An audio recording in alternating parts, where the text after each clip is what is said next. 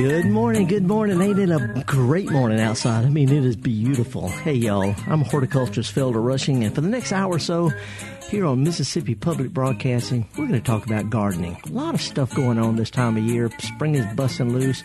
There's some things you're tempted to do, and I would recommend putting them off if you can. Not like there's not plenty of else to do. But for the next hour, we're just going to talk about it. Kind of cheesy tune, kind of an earworm, going to throw you away, but share a few emails. But it's a live program, so me and Java Chapman, Kevin Farrell, we're going to be taking your calls and talking about nothing but gardening. I don't sell anything. Doesn't matter to me what you do, so we're going to go in any direction at all. Again, Felder Rushing, Mississippi Public Broadcasting Gestalt Gardener. For the next hour or so, we're going to get dirty. See you in just a minute after some news.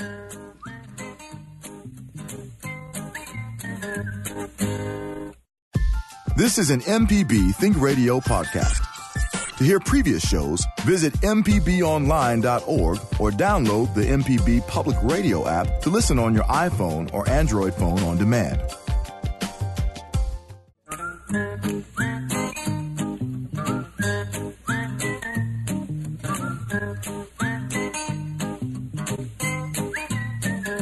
Okie dokie, folks. Welcome back. Horticulturist Felder Rushing. We're going to be talking about gardening for the next little while. And there's a lot of things going on right now. I'm going to announce a few of them. If they're anywhere near your neck of the woods, I hope you get a chance to participate. If something I'm doing something with, I hope to get to meet you. But for the next hour, it's just talking about gardening, whatever you want to talk about. I mean, I've got agendas. I can talk for an hour. I'm a retired extension horticulturist. I can talk for 45 minutes about a pencil, okay? But if there's something on your mind, something you want to talk about, it could be positive, could be negative, could be concern. Maybe you heard something you're not sure about and you want to just, I mean, all I can do is give my opinion. It's professional and based on experience and training, but I'm not going to try to sell you anything. I'm not going to try to talk you into or out of anything. Just going to throw it out as if it just we're chatting, at the coffee shop. That's all we're going to be doing next hour or so. And it is toll free. It's 1-877-MPB-RING. 877-MPB-RING. That's pretty much anywhere you are. Do the one thing, 1-877-MP, I guess, from the cell phone. I don't know if you have to do that or not. But again, we're just going to be talking about gardening. And if there's some things on your mind, shoot me a phone call. By the way, you can also email us, garden@mpbonline.org. I've got a few things that, a couple that maybe I think there's 3 that I haven't answered yet because I had to scratch my head on a couple of them, and there's a couple that I'm just not sure the best approach. But I do try to get around to my emails at least every couple of 3 days when I'm gone. So anyway, if there's some things you want to talk about, shoot me an email. We're going to be talking about, or give me a call. And it's, again, toll-free, 1-877-MPB-RING. We're going to start out right off the bat talking with Jim in Jackson. Hey, Jim, good morning. Good morning, Felder. Jim Rosenblatt here. Howdy. Good to hear from you. What's up? Well, our azaleas are starting to bloom, and I always look forward to that magnificent display. But after they finish blooming, I'm going to do some trimming, and I've had 2 bits of advice. One says that you need to do a very careful trim, reaching down into the bush and cutting out selective branches. And the other approach is to take my hedger and just give them a haircut. And do you have any thoughts on that, or is that like crepe myrtles and you can go either way? Well, you can go either way. There's a couple of considerations. If you cut them off just straight across, well, not straight across, like in a snow cone shape, a curved top, then they'll put out a nice little snow cone shaped growth. They always put out growth right where you make a cut. So whether it's here or there or further down, wherever you make a cut, even a foot tall to something as big around as your arm, it's going to put out growth right there. So if you can do the snow cone shape, cut it down below where you want it to grow back up to. And then come back a second time, sometime in June or maybe early July, and cut that new growth a little bit so it in turn bushes out instead of shooting up overhead. So if you're going to prune it in an overall shape, do it at least twice. One kind of hard, and then again before the middle of the summer, so it's nice and smooth. The other thing is just reaching in. A lot of times you can reach in and make one cut that's got 4 or 5 tall things connected to it. So, if you've just got kind of an informal look and it doesn't have to be nice and tight like a meatball, a lot of times it's easier to just go in and make a few snips down in the shrub to get rid of the tall stuff. And either way works. The second one takes a little bit more thought. It's a lot less work, though. Okay. Well, thank you very much, and I hope Ira does well on his deployment. I appreciate that. Thank you so much, Jim. Thanks, Felder. That's Dean Rosenblatt. My son is Army officer. He's going to be deployed this weekend, so I'll be thinking about him and all the other folks who are armed services who are being deployed. Let's go down to Madison. Hey, Ruthie, good morning. Ruthie, hello. Hey, how are you today, Felder? Fine. What's going on? Well, I've got some damage from the freeze that we had week before last. Mm-hmm. My azaleas were just looking like they were going to start blooming, and now they've browned at the ends. I've got a few sporadic blooms, but the foliage is looking bad, and I just wondered what the best way to help the plants. Do I just cut them back hard after these few blooms get through? Well, you could, or you could just ignore it. I mean, they'll put out new growth. It's not that big a deal. A lot of the stuff that got damaged is real tender. I even had a ligustrum. You can't kill a ligustrum with a dump truck full of ice. And the new growth on mine got burned back a little bit. It doesn't look that great, but, I just take my glasses off when I go by, and it's not a big deal. So you could just ignore it, and the new growth that's going to come out later will be nice and clean. But if you want to prune it, there's no problem doing that. I just wouldn't prune on azaleas or other spring bloomers past about the middle of the summer because they need time to set their flower buds by fall. No, I would do this pretty quickly here now, but I'm going to let whatever blooms are there, just let them go and then trim it back a little. Yeah, and if you got something, if you don't have anything else to do, you can whack on them. If you do, don't worry about it. Okay. What about pittosporum? Because my husband had just cut back my pittosporum, and it looks real. It's not healthy looking. It's not coming back out. A little bit early. A lot of plants are just now putting on. Some plants put out new growth early, some a little bit later. I can't remember about pittosporum. It's been a long time since I grew that because they got damaged really, really bad in a hard freeze of a few years back. But anyway, they will put out new growth. Damage is temporary with plants. Okay. Thank you so much, Phil. Okay, Ruthie. Hey, thanks for calling. Bye-bye. Our number is toll-free, 1-877-MPB-RING. There are several events going on this weekend and coming up this next week. I want to give a shout-out about them. But meanwhile, let's go down to Tupelo, up to Tupelo. Hey, Charlie, good morning, sir. Good morning. How are you doing today? Fine, thank you. Good. I recently bought a new house, and the previous owner didn't get around to trimming off the hydrangeas. So I've got last year's blooms still there. Yeah. At this point in the year, is it okay to trim those off, or do you just need to let them hang out? Well, a couple of things.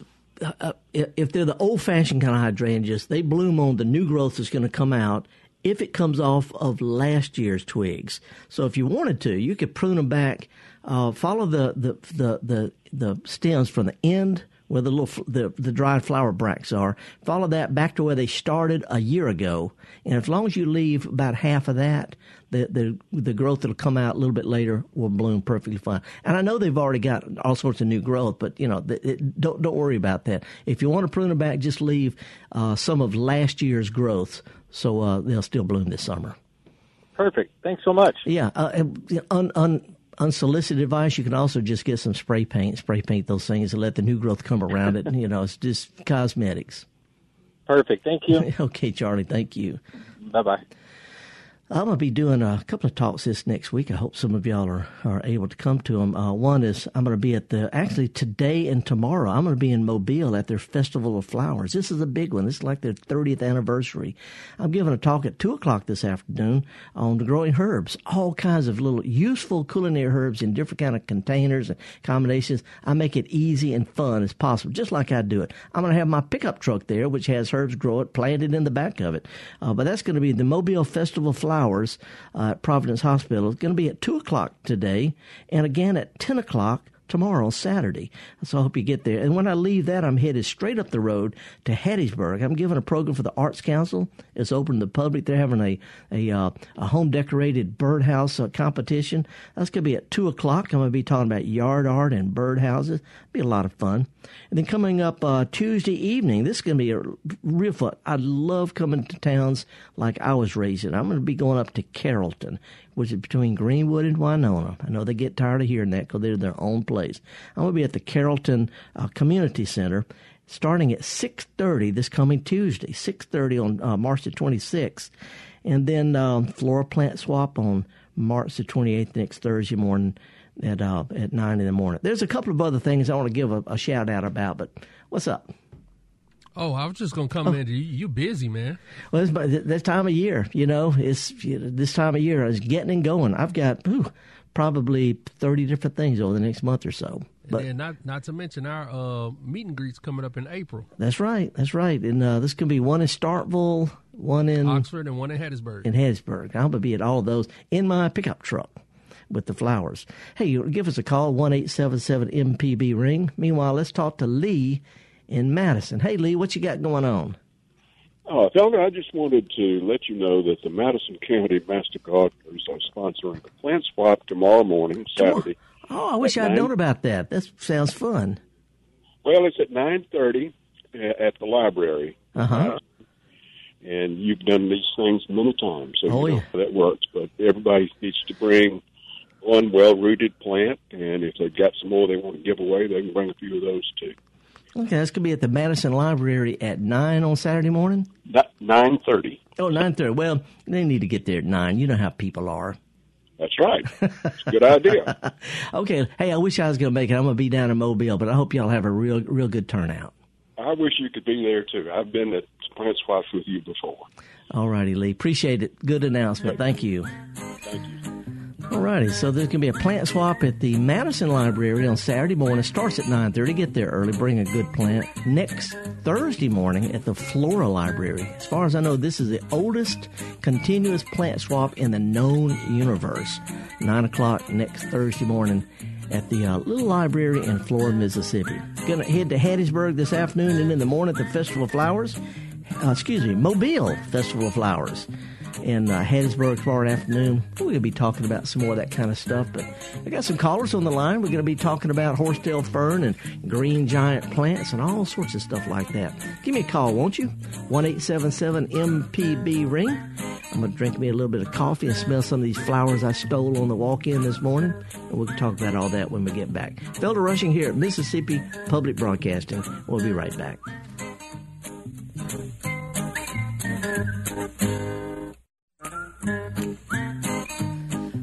All right, folks, welcome back. Horticulturist Felder Rushing. And by the way, this is something I had fun the other day. I got to talk to Allison on Autocorrect. Allison, she's really, really cool. She's the resident car expert, and she actually rode around. She drove my pickup truck.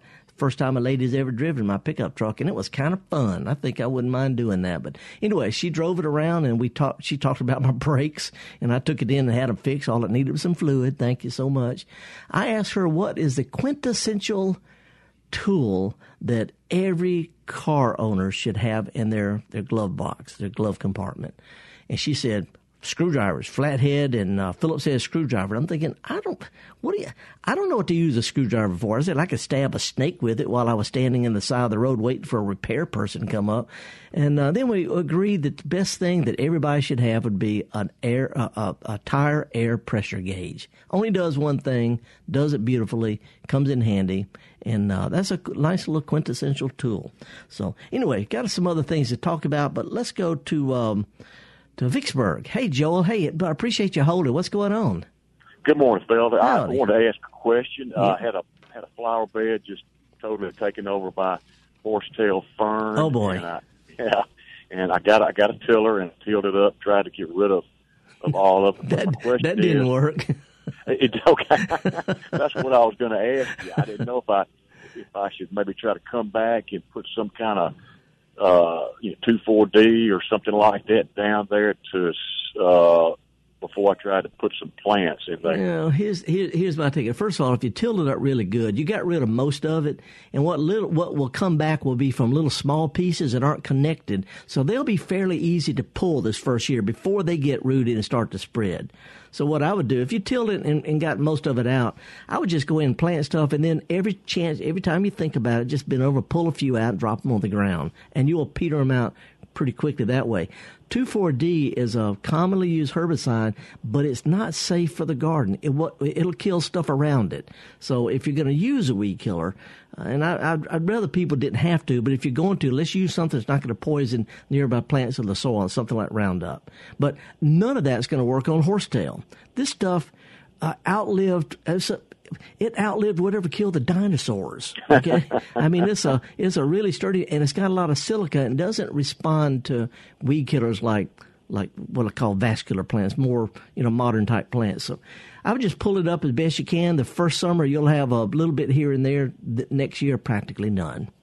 Okay. Felder, could I ask one more question? Sure. I had seen on the internet about mixing up some spray, vinegar, Epsom salt, soap, things like that. Does that work okay? Nope.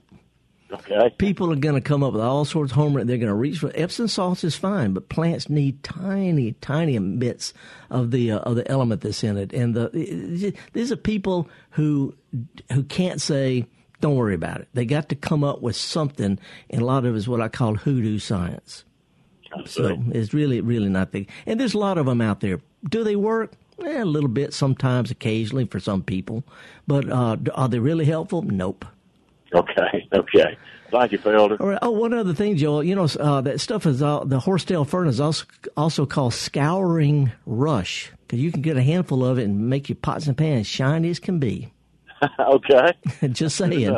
So you clean up your shovel with it. After you dig some up, grab a handful, scrub it on your shovel, and make it nice and shiny again. I'll do that. Thank you so much. Good luck on it, Joel. All righty, now let's go to Memphis, Tennessee. Is it Bashar? Yeah. Good morning. Howdy. What's up? I planted some green giant arborvitae. Yep. Used them as sort of like fencing. Planted them in October of last year. Right. And the branches, the top branches, seem to be browning. And when you look at the center, take them off and look inside the tree. Yeah. Still a lot of green. Yeah. But the top and the high branches. And the surface, is sort of like brownish. Should I worry about this? Well, yes and no. For one thing, that was last year's growth. Okay, the stuff that grew the latter part of last year is what you're looking at right now. And because you just transplanted them, when you first set new plants out, their roots get damaged a little bit. So they're not able to transport water and stuff like that to the leaves. Also, they're more susceptible to staying a little too wet or a little too dry, because they're grown in pots. And when they're watered in pots, the extra water runs out of the hole in the bottom, and it doesn't happen when you put them in the ground. So they might have stayed a little extra wet, or they might have gotten a little dry. They might have dried out in the sun and the wind over the wintertime. But whatever causes leaves to dry out quicker than roots can resupply them is going to cause that browning. So three things to do. First of all, don't worry that much about it. Try not to overwater the plants. Give them a good soaking every couple of 3 weeks at the most, but a really good soaking. And then the new growth that comes out this spring is going to come out at the ends of that brown stuff, so the new growth should come out looking nice and pretty, and the brown stuff will be hidden. So main thing is don't let them stay dry. Try not to keep them wet. And let me ask you one thing, though. When you planted them, did you put them in nice wide holes or just stick them in the ground? I kept probably a couple of inches on each side. I mean, some of them were really big. I was talking about 10, 12 feet. Yeah. Green giant. Let's do this. So go outside the original hole. If you can remember where they were, take a shovel and go outside. You don't have to dig it, but just outside the original hole, go all the way around it and stick the shovel straight in and pull back a little bit just to sort of fracture it, sort of like the spokes of a wheel, to make it where instead of a round, smooth hole, they got cracks going outward, radiating out like rays of a sun. This will help the water that's being kept around their roots escape. Instead of being in just a tight pot, they'll be able to seep into the soil around it. Because it could very well be they're just staying a little too wet. Okay. That'll help them get roots further on out away from that little small hole. All right. Wonderful. Thank you so much. Good luck on it. Appreciate it. Thank you. Thanks. Okay, let's go to Bude, Mississippi. Is it Elvia? What's going on in Bude? Elvia, what's up? Okay, now I got a couple of pear trees I planted. I got a kefir and an Orient. Yeah, those are good ones. Will they cross-pollinate each other? Yes and no, they will, but it's not going to affect the fruit, only the seeds. Okay. Yeah, so I don't need something else to another pollinator, huh? No, as a matter of fact, Orient and kefir are both the rare self-pollinating. The most pears need cross-pollination, but kefir will do itself and Orient will do itself. So you got two good varieties. One's a good eating pear, one's a good cooking pear. Both of them are fairly resistant to diseases. They'll pollinate themselves. Okay, that's what I need to know. Oh, I want to ask you something. How long have they been in the ground? About 2 weeks. Okay. Did you prune them back when you set them out? No, I didn't. Listen, I'm not trying to get in your business here because you may have somebody who's going to holler at you, but there's not a commercial pear grower on earth who would not prune those plants back to about 3 feet tall. Every single one of them will do it. The only people who don't are people who think you're paying for all that tree. What you're paying for is fruit down the road. If you'll cut it back, they'll be sturdier, stockier, they'll be easier to pick. They'll actually have more fruit quicker. So I go out, if somebody cares what you do it when they're not looking, but cut it back to about 3 feet tall. Okay, my man, be cool. It's going to half kill you, but it's going to help the trees. Trust me on this. All right. Good luck on it. All righty, folks. Horticulturist Felder Rushing. Java, it's been kind of crazy. Hey, I sold some more plants coming in. Sometimes I walk all the way. That's 2 miles. Sometimes I park on this side of the interstate because it's just scary walking along the frontage road. And the one thing about these flowers you brought in today, and I told you, they were quite fragrant. Yeah, I mean, notice right, and it's a real weird, real sweet smell. Yeah. But one is a big yellow thing, one is a pink, two-tone pink, and one is yellow and orange. These are native azaleas. They grow out in the woods. They're big plants. They're not like the azaleas you see around, people's houses. Those are evergreen. These plants are small, large shrubs, small trees. They drop their leaves in the winter, so they're blooming right now with no leaves, and they are so delicate and airy. And get this, they are loaded with hummingbirds and stuff. So, and they smell good. And, they smell really good. I mean, you brought in some things that weren't quite as fragrant, yeah. but I could tell those as soon as you brought them in. It's a pretty enough little bouquet. Can we put this on the podcast? Yeah, if you could. Okay, you just bring them back here. We'll do that. Native azaleas. There's pink ones. There's red ones. There's white ones. There's yellow ones. There's orange ones. I got 3 different kinds, and they're just terrific native plants. They need good drainage, so typically you see them growing on a slope. In the woods. You rarely see them along a fence row out in the middle of nowhere. Think dogwoods. That's where they normally grow. You can grow them in the full sun if you got good dirt and dig a nice wide hole. But they don't have a real strong root system like a nandina or a holly or something. So a wide hole, a little bit of organic matter, or plant them on a slope in the woods. They are fantastic plants. By the way, I've talked to Libby Hartfield. She was here the other day for Creature Comfort. And I told her that I saw my first hummingbird and my first monarch butterfly. They're headed this way. And hummingbirds follow this native plant called red buckeye. They bloom all out in the woods. The hummingbirds follow those from the coast all the way up into New England and Canada. So if you've got buckeyes, put it this way, hummingbirds are back, monarchs are back, and Libby said lightning bugs are out there. fireflies, lightning bugs, fireflies, whatever you want to call it, lightning bugs, that works. Anyway, appreciate having folks like that here at MPB, her and Allison and all the other folks who bring such a diverse amount of talent to people tuning into Mississippi Public Broadcasting. Hey, let's go to originally and talk with Laurie before we do a cheesy tune. Hey, Laurie. Yes, hey. Howdy, what's up? Well, I want to find out if there are any plants that could possibly keep snakes away. Nope.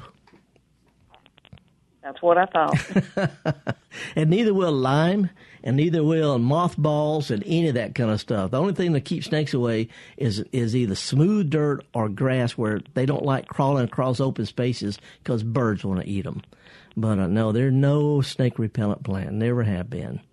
And okay. Does it make your skin crawl just talking about it? No. You just don't want them. That's right. I garden have too many. I garden with a little stick, and I just make noise because they don't like me more than you may not like them. Do you know what kind of snakes you might have come across?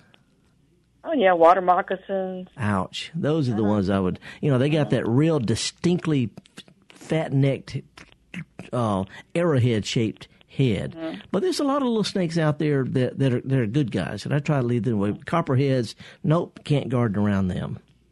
Right. So anyway, sorry about long answer. Nope, nothing. Sorry. Okay. Good luck. That's what I thought. You bet. Well, we got to cut to the chase here. And then people, well, you try this and try that and try that. No, I'm not into trying, folks. Here's what I learned. Here's what I've been taught. Here's what I've observed. Here's what I've looked up. And there's not any snake repellent plant. But if it makes you feel better, put mothballs and lime around your yard, go for it. Make you feel better, and that's 90% of the battle. By the way, this is the really stupid thing. We're going to bring, got some cheesy music, but I found out something this week that blew me away. Humpty Dumpty wasn't an egg.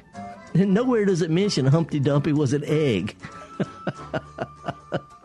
Okay, I'm just throwing that. I tell you what, let's calm down, listen to some cheesy music, and we're going to come back with your phone calls here at Mississippi Public Broadcasting. I'm horticulturist Felder Rushing, me and Java Chapman, Kevin Farrell in there greeting the calls. We'll be right back.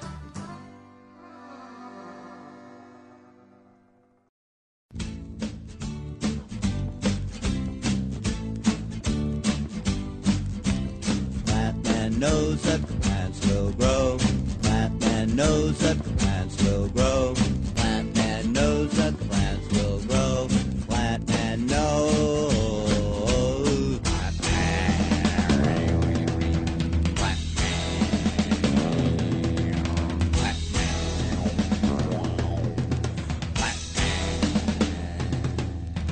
Plantman knows where the plants will go. Plantman knows that the plants will grow. Plants don't know when the plants will go.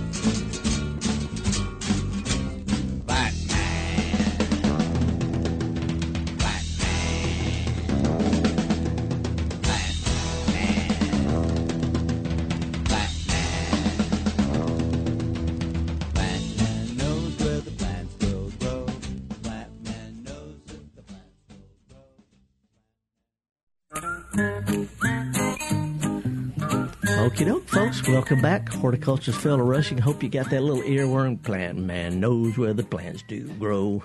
Really cheesy. Hey, I'm looking forward to seeing some of y'all this afternoon at Mobile, the Festival of Flowers. I'm going to be there at 2 o'clock talking about easy, fun, useful culinary herbs in a wide variety of containers. Also, I'm going to be giving that same program tomorrow morning at the Festival of Flowers in Mobile. It's at Providence Hospital. It's real easy to get to. I'm going to be there at 10 o'clock in the morning.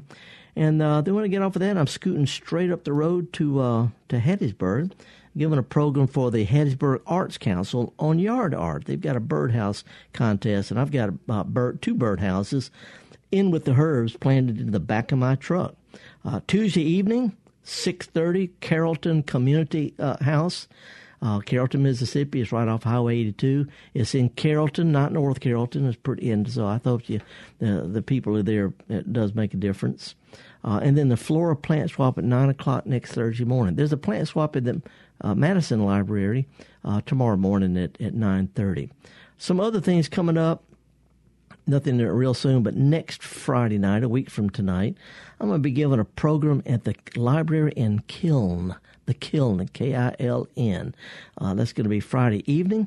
And then the very next morning, I'm going to be doing a program at the library in Bay St. Louis. So Gulf Coast people over on the western side, Kiln Library Friday evening, Bay St. Louis Library Saturday morning. Got some other stuff coming up. But they're a couple of weeks off, so we got plenty of time to talk about that. But I'm going to be doing a thing in Meridian.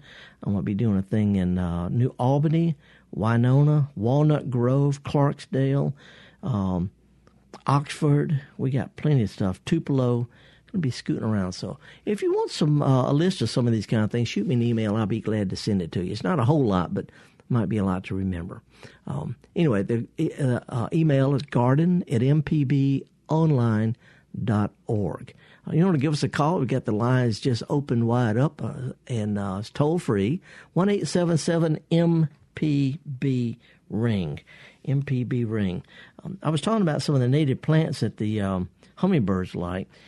In general, the native woodland-type plants, because this is a woodland part of the world. Before we cleared it out and made towns and farms and, fields and all like that, it was woodland. So a lot of the plants that attract the native wildlife are native woodland plants. These native azaleas, beautiful flowers, bright yellow, very fragrant, pink, orange, red, but also the native red buckeye. So it's a small tree, has spikes of red flowers, look like big red salvias. Hummingbirds are just drip off of them. And when they start blooming on the Gulf Coast, as they flower north, slowly northward, every couple of weeks they move 100 miles or 150 miles or so north. As they bloom, the hummingbirds follow them north. And so those of us who have red buckeyes have got hummingbirds. Those of you who don't have red buckeyes, you can borrow some of our hummingbirds. Put your hummingbird feeder out because they're in town. Doesn't have to have red water. You don't have to add the food color, but something that's red will attract them at first. My experience, one of the very best butterfly and hummingbird plants from my garden is, believe it or not, a blue flower. It's a perennial salvia. The salvias come back every year. They start blooming fairly early. They bloom all summer and fall, and hummingbirds and butterflies just love them. Give us a call if there's some things you want to chat about. Toll-free 1-877-MPB-RING. I want to throw out just a couple of other things going on. I mentioned that I'm doing a lot of programs at libraries and garden clubs and community centers, but they're going to have a festival in New Albany April the 6th.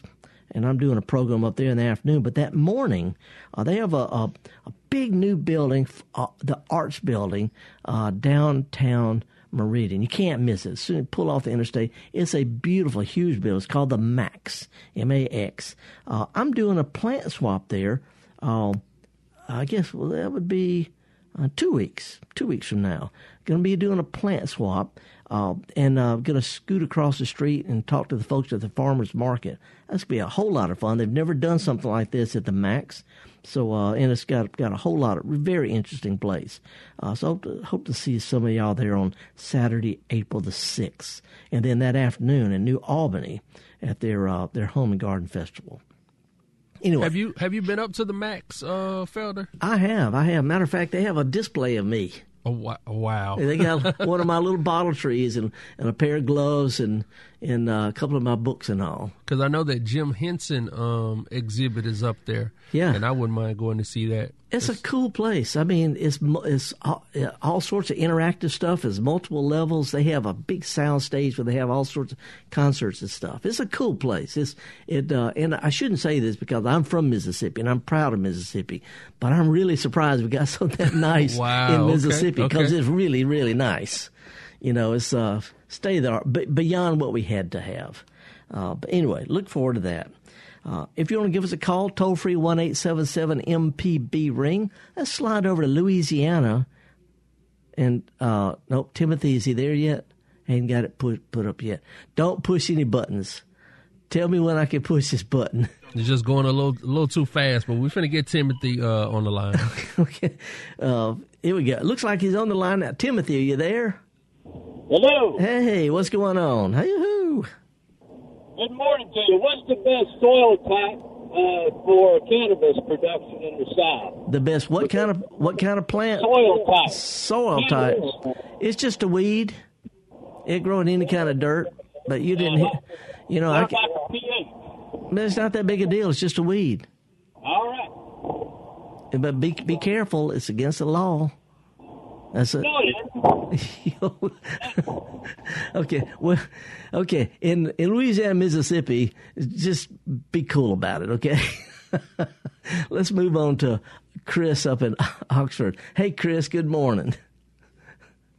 Chris, you there? Oh, okay. There's a little red thing with a slash through it. Wait till that turns to green and blinky. There we go. Green and blinky. Chris, are you there from Oxford?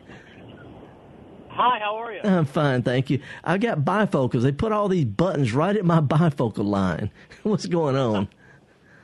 Well, I live at the bottom of the hill. Yeah? And don't have a lot of grass in my front yard, and am trying to remedy that.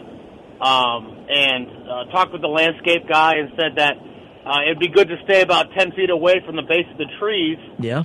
With some flowers or vegetation or something. And I was wondering, I got a lot of shade right there. What would be the best plan for me to do? Oh, yeah, it's a good question. It's a real common thing, too, Chris, and my hat's off to the landscaper telling the truth about it. In my 40-something years of experience after studying turf management at Mississippi State, I have yet to see a single success story of getting grass started in the shade. So he gave you some good advice. As far as what to plant under, start off with just mulch, leaves, bark, whatever, but make the place brown, okay? So you have green grass and brown mulch. And that'll do two things. First of all, right off the bat, it makes the grass look better. It makes it distinct, a distinct shape. But also, it helps improve the soil for whatever you want to plant there, because as the mulch decomposes, it improves the dirt so your ground covers can grow better. Buys you some time and improves the dirt. And if you're right around Oxford, you'll see, and just look at what people are using in the shade. You'll see English ivy, which works great. And don't worry about it killing the trees. It won't. I know people say it will, but it won't.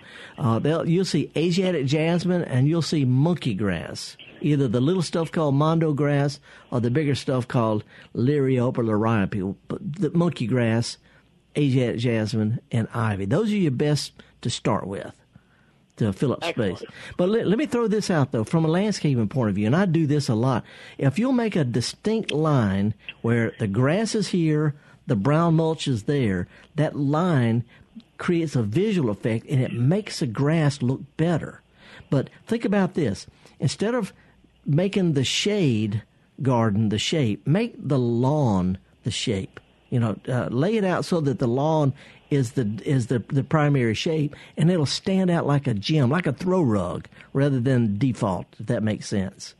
Absolutely. It's a different way of looking at it, but it makes all the difference. If the green is the dominant, make that the shape, and let the flower beds be the default instead of the other way around. Excellent. Well, I appreciate it. First time, long time. You're doing a great job. I appreciate it. Hey, shoot me an email. We can get a little bit more detail that way. But I work a lot. I do a lot of garden consultations with shade stuff, and there's some really cool stuff. And by the way, I'm going to be in Oxford next month, so hopefully see you there. I'm going to be at the library. Absolutely. I just heard you saying that, and that it spurred my phone coming out to call you. Well, welcome. Appreciate it, man. All right. Thanks. Bye. All righty. Again, if you want to shoot me an email, if you need more detail, or if you want to, some of my recommendations set people's teeth on edge because it's not what they want to hear, or not what they approve of, or whatever. And I try to be respectful of people's different approaches. Okay, I'm gonna say this: garden opinions are like toilet paper. Some people roll towards the wall, some people roll away from the wall, and nobody's going to change their minds, but it really doesn't matter. How'd I do on that one, Java? I'll accept it. Your eyes were going, eyes got real big there. Whether you prune your crepe myrtles or not, it's like rolling toilet paper. I don't care. Towards the wall, away from the wall. Just, if you don't like us, just don't go to somebody else's house and change the roll around, okay? I'm horticulturist Felder Rushing. We've got some lines open, 1-877-MPB-RING. We'll be right back with more right after this.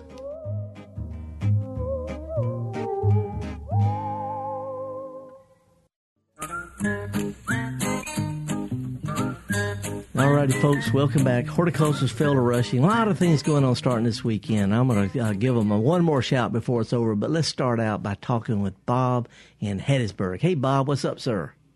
How you doing, Felder? I got a problem. Yeah? And others in my neighborhood have the same issue. It seems like all the hawthorn shrubs that we have around the foundations of our houses are just turned brown. Yeah. Never happened. Oh, there's a couple of things. One is that late freeze we got browned the foliage of a lot of plants. I think we must. Did I push the button? Keep your fingers off the button. Bob is gone, but I hope you're still listening, Bob. Here's the deal. The new growth, the real tender stuff of a lot of plants, including unkillable ligustrum, turned brown because of that late freeze. It's not that big a deal. They should still flower perfectly well.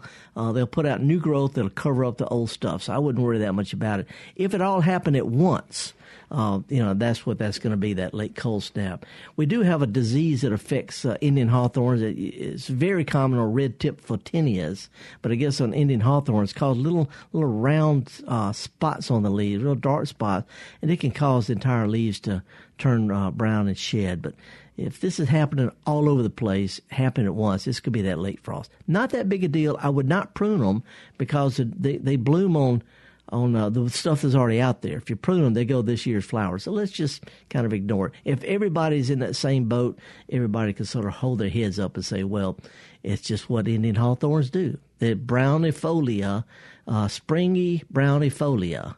That's the Latin name of... Okay. Let's go to Brenda calling from Pascagoula. Hey, Brenda, good morning. Hi. First of all, I'm in my car taking my cat to the vet, so please ignore her. Okay. Sorry. I have a dogwood tree that I've had in a large pot for about 3 years, and I planted it about 3 weeks ago. Actually, I had a friend plant it. Right. And the crown is supposed to be at the level or a little above of the. Well, he planted it a little too deep. No, that'll kill it. That'll kill it, Brenda. I'll have to redig it. My brother-in-law told me that I could not grow a dogwood tree in the swampy dirt in Pascagoula, so I'm trying to prove him wrong. Well, unfortunately, the dogwood is going to be a victim in this little argument here. Dogwoods don't grow in low wet areas, but here's what you can do, Brenda.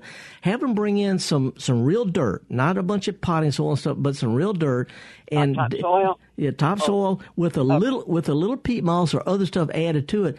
Dig a wide hole and add stuff to your native dirt. Spread this stuff on top, and then stir it in with your native dirt, so it's like a low baseball pitcher's mound, 4, 5, 6 inches in the middle over about 3 or 4 feet, and plant the dogwood high in that with the dirt mounded up to it, and that'll put the crown up above the ground around it. Okay, I've been so worried since he did that. Well, dogwoods aren't easy. They're one of the most difficult new plants for the garden, but if you'll mound it up, again, maybe 4 feet across, 5 or 6 inches in the middle. And then there's one other thing, Brenda. Find somebody who's got a dogwood that's doing okay. Dig some of the dirt, the shallow dirt, up under it, and mix it into your dirt. And it sounds kind of weird, but there's a stuff in soil called mycorrhizae that some plants depend on. Dogwood's one of those plants. So if you'll get some dogwood dirt under a mature tree, mix it in with yours. You don't have to do it right away, but sometime this year, that'll inoculate your soil with that real important little stuff called mycorrhizae that really does help dogwoods. Okay, spell that word, micro what? M-Y-C-C, and take it from there. If you Google M-Y-C-C-H, mycorrhizae, anyway, dogwood dirt, that's how I spell it. Okay. So do I need to quickly replant it? Yes, if it stays really, really wet, it's because it's used to that drainage in the pot and doesn't have that in your dirt.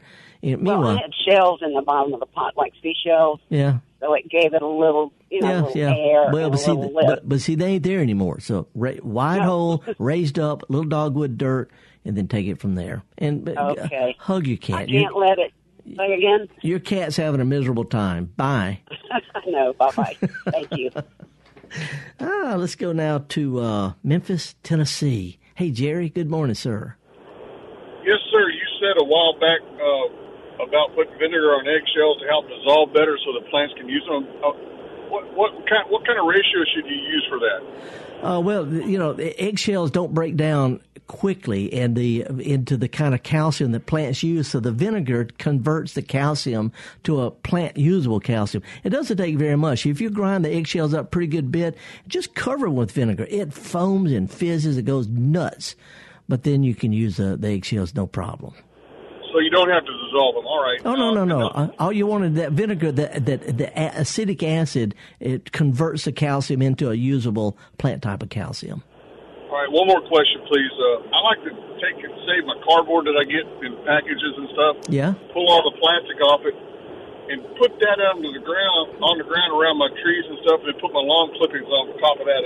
Is that a problem or it's fantastic. It's basically flattened out tree leaves. So it's perfectly okay.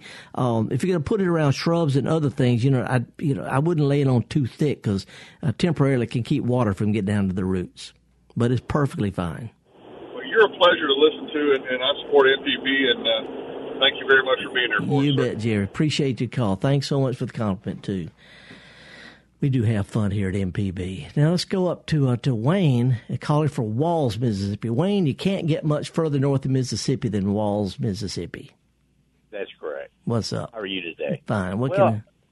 I'm wondering, now, I've had 4 or 5 different that people come out and spray for weeds on my yard. Yeah. And it doesn't get any better.